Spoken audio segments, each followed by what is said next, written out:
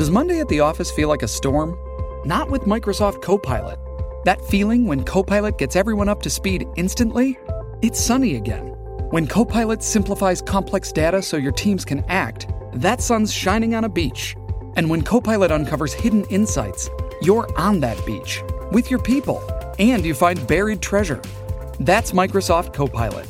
Learn more at Microsoft.com/AI for all.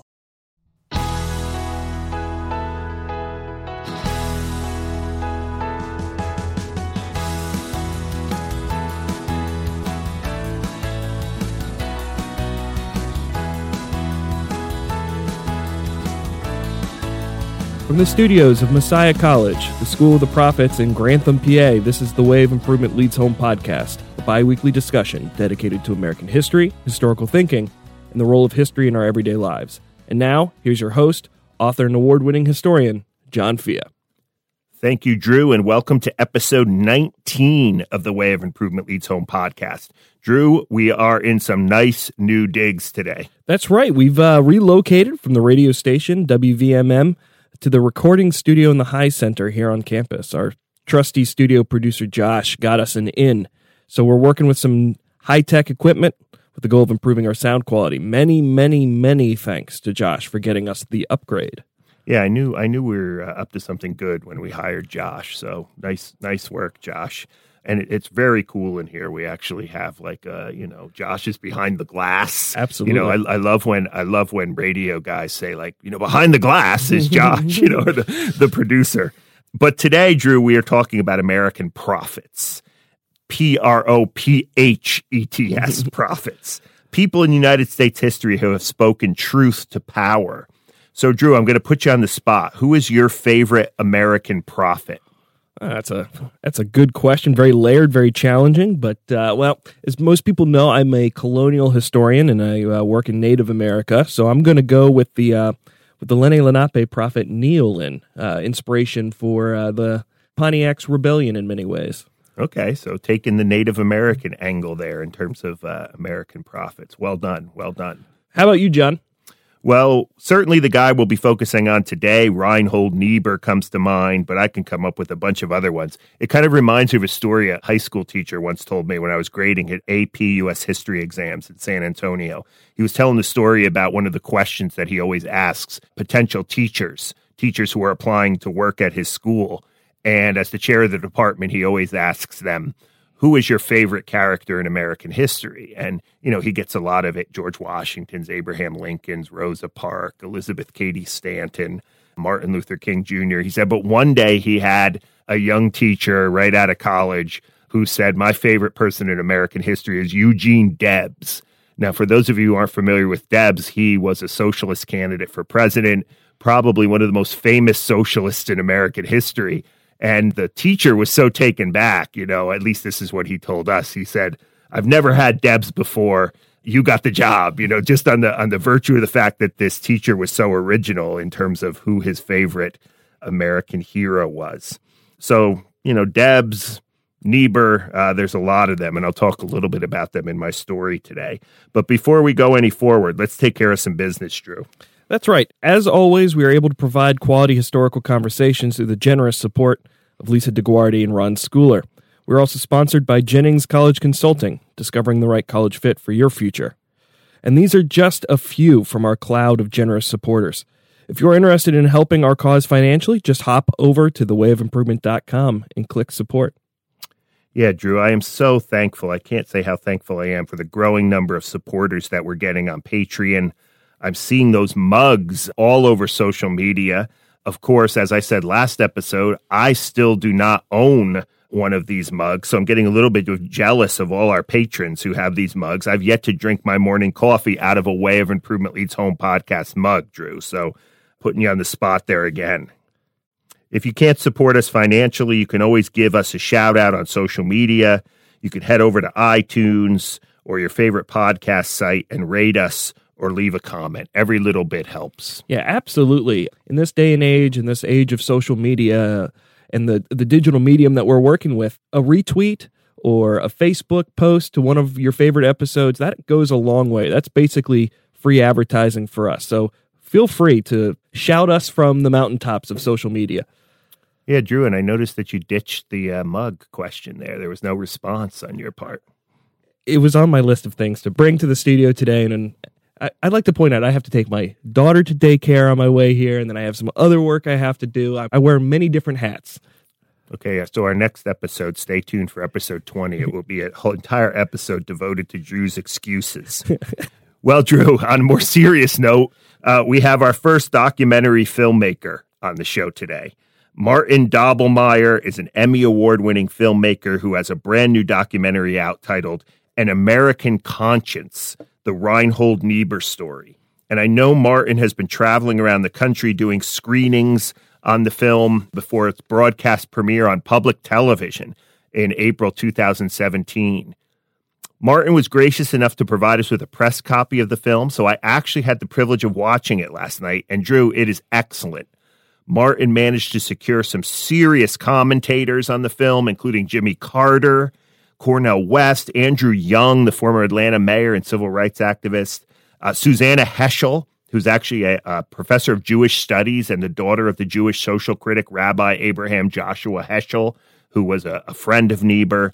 New York Times columnist David Brooks is on there, Niebuhr's daughter, Elizabeth Sifton, Stanley Hauerwas, who Time magazine once labeled the greatest American theologian, working today, is in the film. Andrew Basovich, some of you are familiar with his work on Niebuhr and foreign policy. This thing is loaded with great commentary. Well, I haven't had a chance to see it yet because just as I haven't brought you a mug, you haven't yet shared the film. So we'll do a trade after the episode. I'm really excited to watch this film. But in the meantime, I think you have a story for us today, John.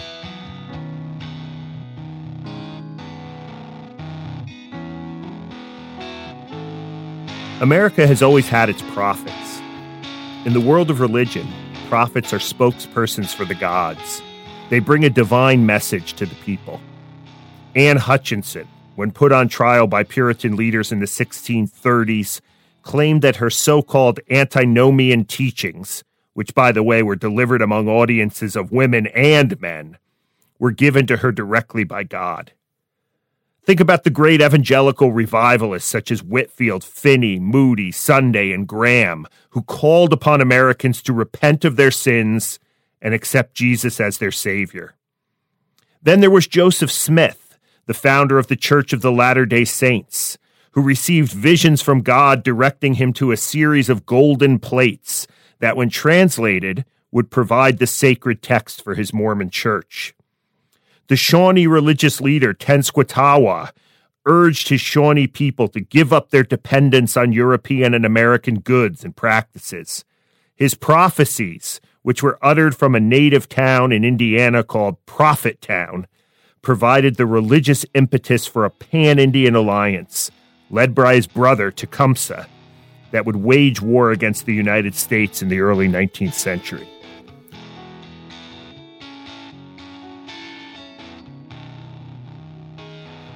Not all American prophets claim to have received direct revelation from God, but that does not mean that their exhortations have not been informed by some of our most sacred texts. When they appeal to the Bible, the writings of a particular religious tradition, or the scriptures of civil religion, such as the Declaration of Independence, the Constitution, or the writings of the Founding Fathers, the prophetic tradition has been a fixture of American life.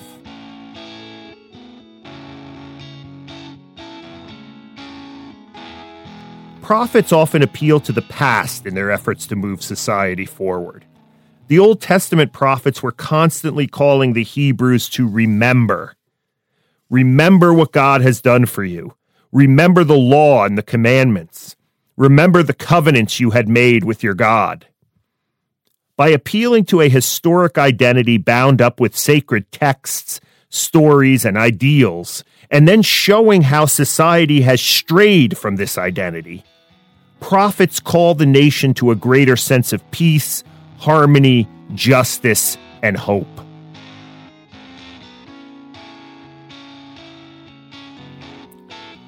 In the 18th century, the Quaker John Woolman, guided by his inner light or his conscience, traveled throughout British North America preaching against slavery, the slave trade, war, and economic oppression. Woolman would not use silverware because he knew that silver was dug up by slaves in the mines of South America. He would not eat sugar because it was harvested by slaves in the West Indies. He would not wear dyed clothes because of their association with luxury and materialism. Historian Thomas Slaughter perhaps put it best when he said that Woolman had a, quote-unquote, beautiful soul. Slavery led to all kinds of courageous moral stands by American prophets. William Lloyd Garrison publicly burned the Constitution of the United States because it did not prohibit this peculiar institution. In 1852, former slave-turned-abolitionist Frederick Douglass asked, "What to a slave is the 4th of July?" His speech was a stinging condemnation of the moral paradox at the heart of the American experiment. And then there were the Grimke sisters, Angelina and Sarah, who gave up their comfortable lives on a southern plantation to fight for African American and women's rights. They spoke to mixed crowds of men and women and became the first women to testify before a state legislature about the evils of slavery.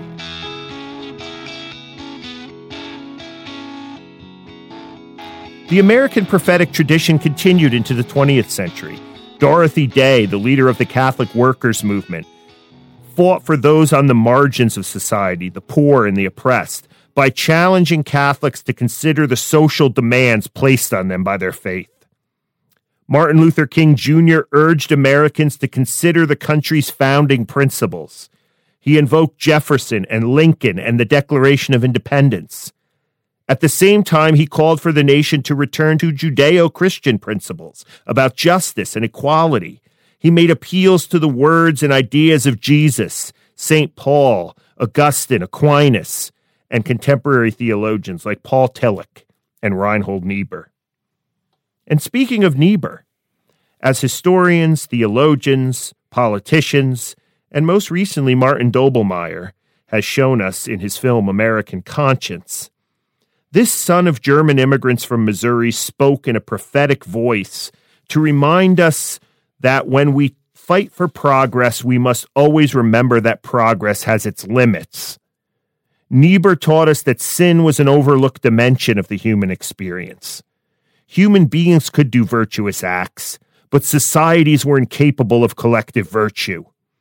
The pursuit of a utopia, according to Niebuhr, is a fool's errand. We need our prophets.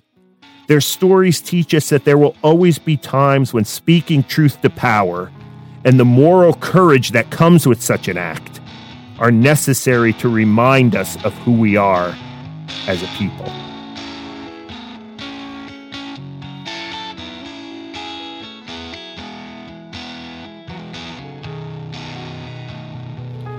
Thanks, John. And now, on to our guest. Martin Doblmeier is the founder of Journey Films, a television and film production company specializing in religion, faith, and spirituality. He has produced more than 30 documentary films that have aired on PBS, ABC, NBC, the BBC, and on broadcast outlets around the world. His film, The Power of Forgiveness, won many top awards and inspired a companion book. His documentary profile of the Washington National Cathedral won a regional Emmy. In all, Doblmeier's films have won 6 Gabriel Awards for the nation's best film on a topic of religion, 3 awards at the U.S. International Film and Television Festival, the Sun Valley Film Festival, and many others. He joins us today to talk about his most recent film, American Conscience, the Reinhold Niebuhr story. We are thrilled to have Martin Doblmeier here with us. We've already talked a little bit about Martin and his work. He is the filmmaker behind Reinhold Niebuhr, this new documentary, American Conscience, the story of Reinhold Niebuhr. Welcome to the show, Martin. It's great to be here. Thank you for having me. Now, I know you've been traveling around the country screening this film. It's supposed to come out on public television in April. And what's the response been so far? Can you give us a sort of audience flavor of what the audience is looking like? No, that's a great question. Yeah, I've committed to, I think it's 25 screening events all across the country, and by and large, except on a handful of occasions, the houses have been packed. Wow. In many cases, it's been overflow, so they've actually had to go off and get other rooms and put video cameras into second rooms and everything. So it's been really quite interesting. I think what it really means is that here at the beginning of the 2017, this is a time when I think people really have a lot of questions about the social and political order in our country, and they're looking for people, voices, and I think theologically grounded voices to think about the major issues, the macro questions of their lives. And I see them time and time again think that maybe Reinhold Niebuhr has something to say to them. Why? You've done a lot of stories, a lot of documentaries on different people. I've noticed you've done one on Bonhoeffer. You've done a award-winning documentary on forgiveness, and you just answered this a little bit. But what led you to Niebuhr? How did you get attracted to this story, to Niebuhr's story, to a documentary on Niebuhr? Well, I remember clearly I was home one night and I get a phone call from a stranger whose name is Andrew Finstuen, and he identifies himself to me on the phone as a Reinhold Niebuhr scholar. And I do honestly get a lot of phone calls, people wanting to have me consider making a film about themselves or their families or somebody. Mm-hmm. And but as I started to listen to Andrew talk about his admiration for Reinhold Niebuhr and Niebuhr's legacy, I started to take Andrew and the idea of it very seriously. I had read Reinhold Niebuhr in school. He had a deep impact on me, and I thought, absolutely. So I went to the shelf and I dusted off the books on Reinhold Niebuhr and started to think about it. And I thought, this could be a really important film, and this could really be something that's typical for us in that we're always looking for good story ideas that combine religion, faith, spirituality in a practical way, how it's lived out in the world. And so at that time on the phone, we decided to get together and meet and speak face to face. And we did that, and everybody was pretty much on board from the very beginning. And after that, it took off pretty quickly. Wonderful, wonderful. Now, as you know, we're an American history podcast. So some of our listeners, our regular listeners, maybe have never even heard of Reinhold Niebuhr, or else maybe have heard the name or don't know who this guy actually was and his significance. Tell us a little bit, I know you've done a whole documentary on this guy, but in a brief snippet, who was Reinhold Niebuhr? What was his sort of central theological, ethical kind of message to America in, the 20th century? Well, if you don't know a lot about Reinhold Niebuhr, you are not alone. The truth of the matter is that when I walked into public television to present the idea of doing this documentary film on Reinhold Niebuhr, none of those people had really any significant clue who he was. A few of them had maybe known that he was the author of the famous Serenity Prayer. That was some kind of grounding place. But honestly, people did not know who he was. And so I had to begin from block number one to explain who Reinhold Niebuhr is. And he was the great public theologian of the 20th century, and his writings about our human nature, his writings about the abuses and uses of power, his writings about the potential for democracy in America, original sin, all of these things, extensive volumes of writings that he gave, national talks all across the country in the 30s, 40s, and 50s that wind up influencing presidents. Martin Luther King becomes deeply influenced by Reinhold Niebuhr's writings and thinkings.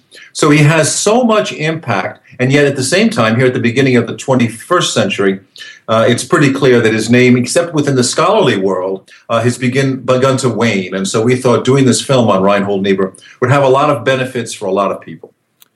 Now, you mentioned he is America's greatest public theologian, right, of the 20th century. But his extent reaches beyond just kind of Christian circles, right? I mean, this guy is a public intellectual that both Christians, people of faith, and secular people are listening to. So what do you think was the point of his message that was able to transcend beyond just the faith community? Or maybe was it something about America at that time that was a little bit different?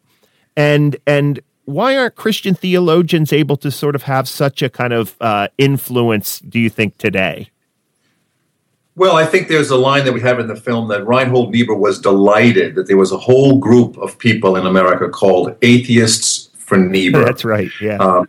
That was something that he relished that idea because it was possible to read his writings about politics, human nature, and people will say that some of his writings, especially a book called The Irony of American History, could be maybe one of the most significant, important writings ever about American foreign policy. So here's a theologian who's looking at social order, political interaction between great nations and powers, the rise of the Cold War. These are significant geopolitical issues. And this theologian has such a unique and universal perspective on all of this that he's very much in demand by presidents. The State Department is asking him to sit down and talk about how we should be creating policy, global policy for America in the post-World War II era. So you're right, his reach goes way beyond the pulpit. Well, that's where he became most well-known. But the truth of the matter is these conversations about the universal text of who we are as human beings and how we have to interact as human beings and individuals and as nations, that really galvanized a lot of people. It's not the kind of conversation we hear about today, and I think in some ways at our own loss. Why do you think a Christian theologian? You might be familiar with this recent article. I read it a while ago in Harper's by the Baylor English professor, a Christian, Alan Jacobs, talking about the lack of Christian public theologians kind of writing and speaking out there today. Do you think the way our culture is right now, do you think the possibility of another Niebuhr, think we can have another Niebuhr, or was he just a product of his particular moment? Well, I think there's elements to all of that because Reinhold Niebuhr he reaches the pinnacle of his fame, notoriety in the late 1940s, early 1950s. He winds up on the cover of Time magazine in 1948. When they were looking for a person to put on the cover of the magazine for their 25th anniversary issue. They pick Reinhold Niebuhr. Imagine that, a theologian winds up on the cover of Time magazine, not a writer, not a musician, a Hollywood celebrity or something, but they put a theologian on the cover of Time magazine because he was that important at his time, and his impact was so great. It's a very different time today in America. Back in the 1940s and 50s, when he's riding very high, I think it was understood that America was a Christian nation, especially mainstream Protestantism was the dominant and understood faith tradition in America. I don't think that can be claimed really in quite the same way anymore. So that's one big difference.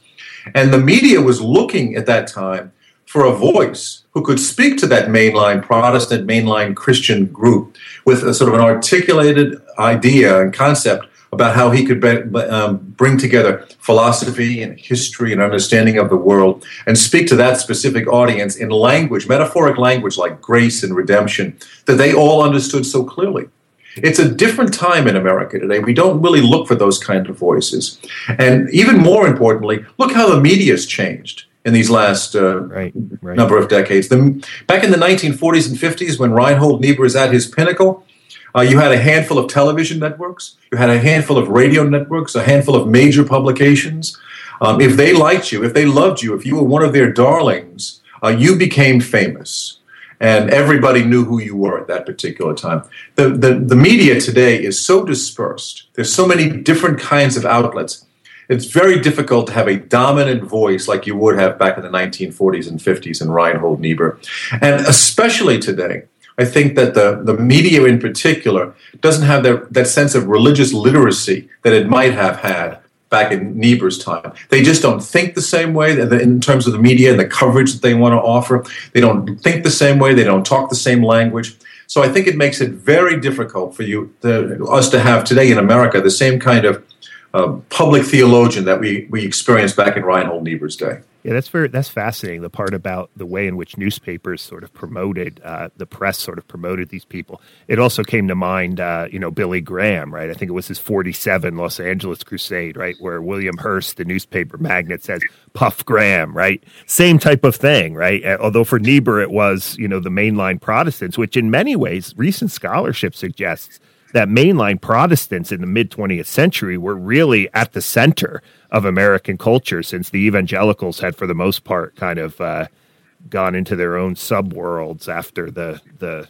fundamentalist modernist controversy and the Scopes trial. So that's a fascinating way of thinking about the differences. Yeah, it's in many ways. I mean, I think the celebrity status that Reinhold Niebuhr had in the 1940s and 50s really kind of is a microcosm for this huge shift in America.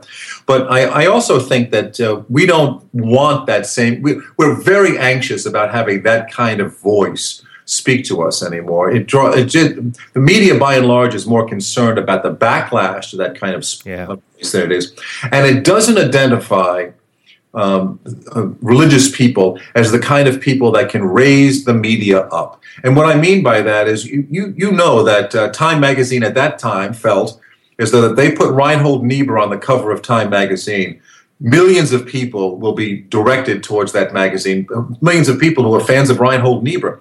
The same thing with Billy Graham at his time. The media felt as though if we could get Billy Graham to sort of participate in who we are and what we're doing, that'll raise us up.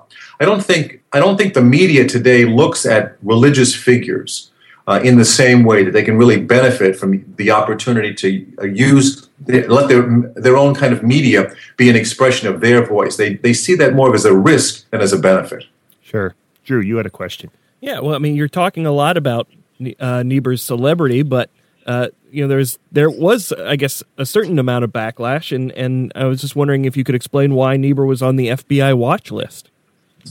He was. Isn't that fascinating? He winds up on the FBI watch list early on, too, in the 1930s, because he's involved in a lot of organizations that at that time were under suspicion. Reinhold Niebuhr comes out of this social gospel tradition that feels as though that expresses itself in the way that it's going to interact with the world. And in the 1930s, after a lot of consideration about how the politics of America was now leaning so effectively towards capitalism and the abuse of people, the average person in America was not benefiting from the opportunities that were there, but in fact were actually becoming subjugated by capitalism. Reinhold Niebuhr finds himself leaning as politically towards socialism. And he joins a number of different organizations and groups, and those affiliations wind up getting him on the FBI watch list. What's interesting is that I didn't realize this, but I guess once you get on that FBI watch list, you don't really get off. It's not like a renewal thing. Once you get on that list, you wind up staying on that list. And over the course of his professional career, they say that the FBI watch list, the file on Niebuhr was as much as 600 pages long, and that they had delved into interviews with his fellow scholars and professors at Union Theological Seminary, had gone to the places where he had actually given talks, interviewed a number of different people. It was very, very difficult. We were very suspicious of everybody, and Niebuhr winds up on this list. And the great irony here, as that's a favorite word of Reinhold Niebuhr's, irony. The great irony for Reinhold Niebuhr's story is that while he's on this FBI watch list, he's being courted by the State Department for his counsel about how we should restructure American thinking globally in the post-World War II era. How should we be thinking about the creation of a state of Israel? And he even goes so far as being nominated and then awarded the Presidential Medal of Freedom by Lyndon Johnson in early 1960s. At the same time, he's on an FBI watch list. So if you think that our government is all interconnected, it's clear that one hand doesn't talk to the other hand, or that President Johnson simply wanted to honor a man that he felt as though was making a major contribution, despite the fact that down the street at the FBI offices, they still had him under suspicion. That's fascinating. I wonder how many people who were awarded the Medal of Freedom were on the FBI watch list. And you know something, we're taping this the day after James Comey has just testified to the House about Donald Trump. You know, so I don't think it's anything new that the branches of government, or the FBI and the president, or the FBI and other branches of government are not in sync on some of these things. Yeah, and they clearly don't talk to each other. They each have their own prejudice. That could be true too, right. But also too that my hope is that as we enter into this phase now of how we're going to be governed in 2017 forward for the next number of years, that those who express dissent don't wind, especially who do it from a theological basis, don't find themselves on an FBI watch list. Yeah, interesting, really interesting. You mentioned earlier in the interview, Martin, about Martin Luther King and Niebuhr's influence on King. Cornel West is excellent. Just the teaser here. Cornel West is excellent in the film on some of these points. But what role did Niebuhr play in some of the thinking of King? And maybe even more broadly, did Niebuhr have a significant role to play in the civil rights movement as a whole? Well, Niebuhr's interaction with black rights in America, the civil rights movement, it's a fascinating arc when you look at it, because it goes all the way back to his pastoral days when he's a pastor at Bethel Church in Detroit. He gets very active, identifying this flood of blacks who've come up from the South to get involved in the burgeoning auto industry. And he's out on the forefront in Detroit, speaking out louder and more articulately than any of the other pastors out there. He's speaking out against the KKK, the Ku Klux Klan. He's getting involved in the administration of the city of Detroit. He's on panels and boards and committees. And he gets identified by the mayor of Detroit to be on an interracial committee when they come up to analyze what's happening racially in the city of Detroit. And it's known that the black community in Detroit at that time in the 1920s really saw Reinhold Niebuhr as a great friend, an active, involved friend in their cause. Now he moves to New York in the 1928, 1929. He comes to New York and he gets involved in Union Theological Seminary, which is where he'll be now for the next 30 years, right, teaching at Union Seminary. And his book, Moral Man and Immoral Society, which is released in 1932, provides a lot of the structural ammunition that Martin Luther King has been looking for in how to frame and think about what will eventually become a civil rights movement in this country. So Niebuhr's writings have enormous impact. Niebuhr himself writes a number of different articles, but his involvement in the civil rights movement, as we know it, really comes as offering a voice and a direction, an idea, a concept for Martin Luther King to implement. But Reinhold Niebuhr himself seems to be curiously absent from it. He has this stroke in 1952. It clearly compromises his ability to get out and physically engage, and that's one of the reasons why those who are supporting of Reinhold Niebuhr's legacy related to race will say they'll immediately identify he had this struggle because after 1952 he had this stroke and he wasn't able to get out and do as much as he had been in the past. But he had opportunities at that time to do certain things, and as Cornel West very articulately expresses, he maybe didn't do as much as he could have in his later life. Sure. How about King? How about his relationship with King, or at least the relationship between Niebuhr's ideas and King's thought?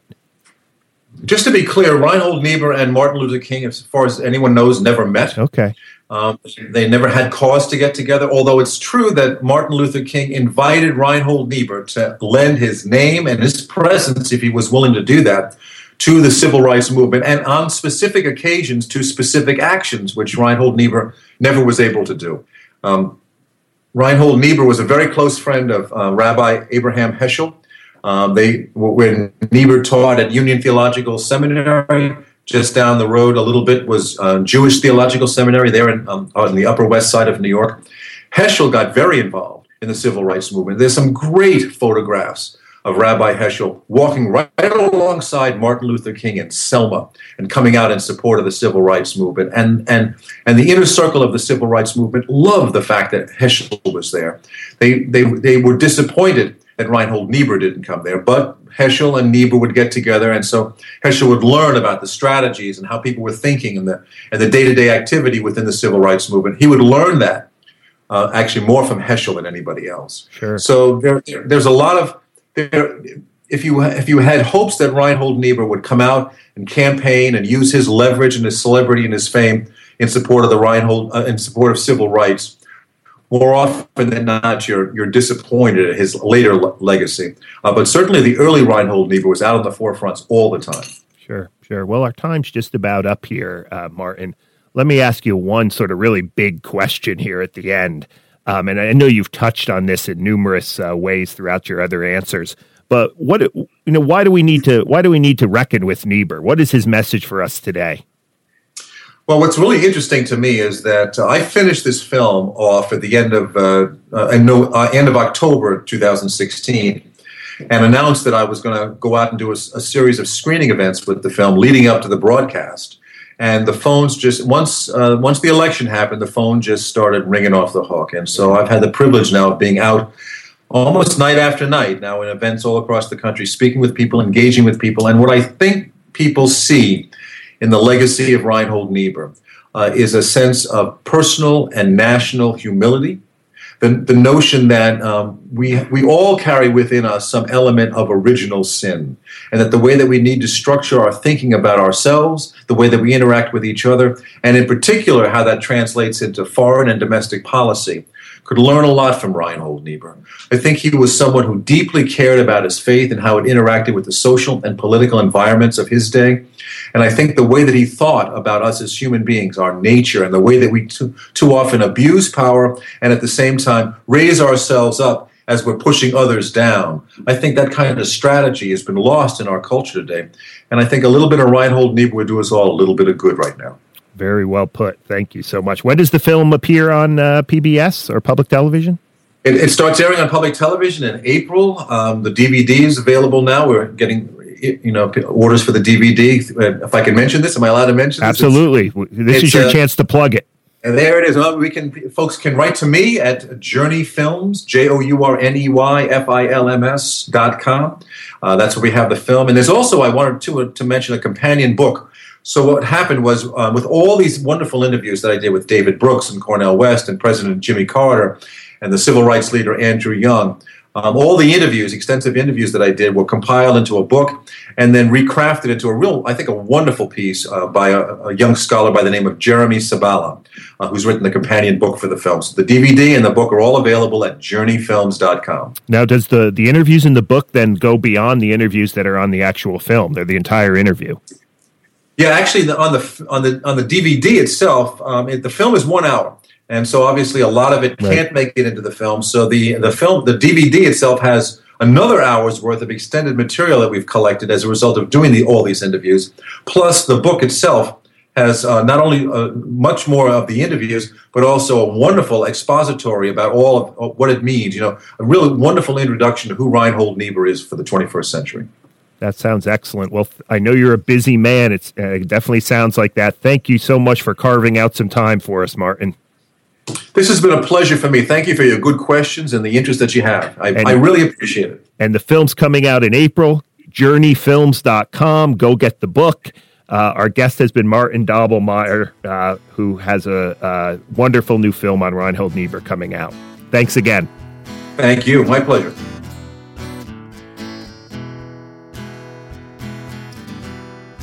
Drew, great interview. You got to see this film, Drew. It's outstanding. Yeah, absolutely. Well, send it over to me. I'll put it in the DVD player. I'll sit down, make some popcorn, and I'm really looking forward to it. I was really excited to learn that there's these interviews with all these people: Jimmy Carter, Andrew Young, David Brooks, Cornel West. That they're so short on the movie, but that there's this DVD feature where we get to listen to the whole interview, and then we get to read the even longer interviews. Yeah, absolutely. And it's good to know, Drew, too, that I saw your eyes perk up. It's good to know that you can be on the FBI watch list and you can still win the Medal of Freedom. So there's hope for you yet, There's Drew. hope for me yet. Well, this was a phenomenal episode, I think.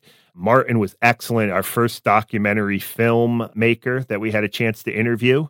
Any final thoughts, Drew?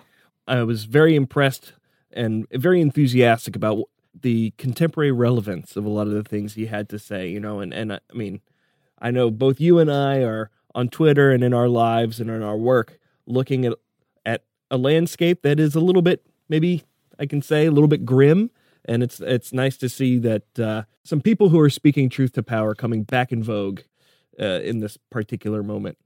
It's so amazing, just teaching American history. I throw this out every now and then on social media. The things that you're teaching, whether it be in the 18th century, the 19th century, sometimes you think you're like teaching contemporary events. And sometimes I even struggle to keep things in the 18th century or keep things in the 19th century because it has such contemporary relevance. And I think that Niebuhr is definitely an example. I loved Martin's final comment there about, the emphasis on humility, the emphasis on bringing those kinds of virtues into the public debate. I think that's what Niebuhr teaches us today more than anything else. So get out there and see that film, American Conscience, the story of Reinhold Niebuhr. It will be on a public television station near you, but also contact Martin, get the DVD and so forth. So I guess that's a wrap for today, huh, Drew? That's a wrap. Well, thank you again for listening. Thank you for all our loyal supporters out there. It's been a great episode. And remember, may your way of improvement always lead home. This has been a production of The Way of Improvement Leads Home, a blog dedicated to reflections at the intersection of American history, religion, politics, and academic life. Visit us at thewayofimprovement.com. This episode is brought to you through the generous support of Lisa DeGuardi, Ron Schooler, and our sponsor, Jennings College Consulting, discovering the right college fit for your future. We also want to thank Jay Eldred for his support. If you want to support our efforts, please rate and review us on iTunes or Stitcher, or wherever you download your podcasts, so that others may more easily find this podcast. The podcast was recorded here on campus at Messiah College. Thanks to Ed Ark for his continued support. Original music is by Overholt. Many thanks to our guest, Martin Dobelmeyer. Our studio producer is Josh Lowry. I've been your producer, Drew Durley-Hermeling, and your host, as always, is John Fia.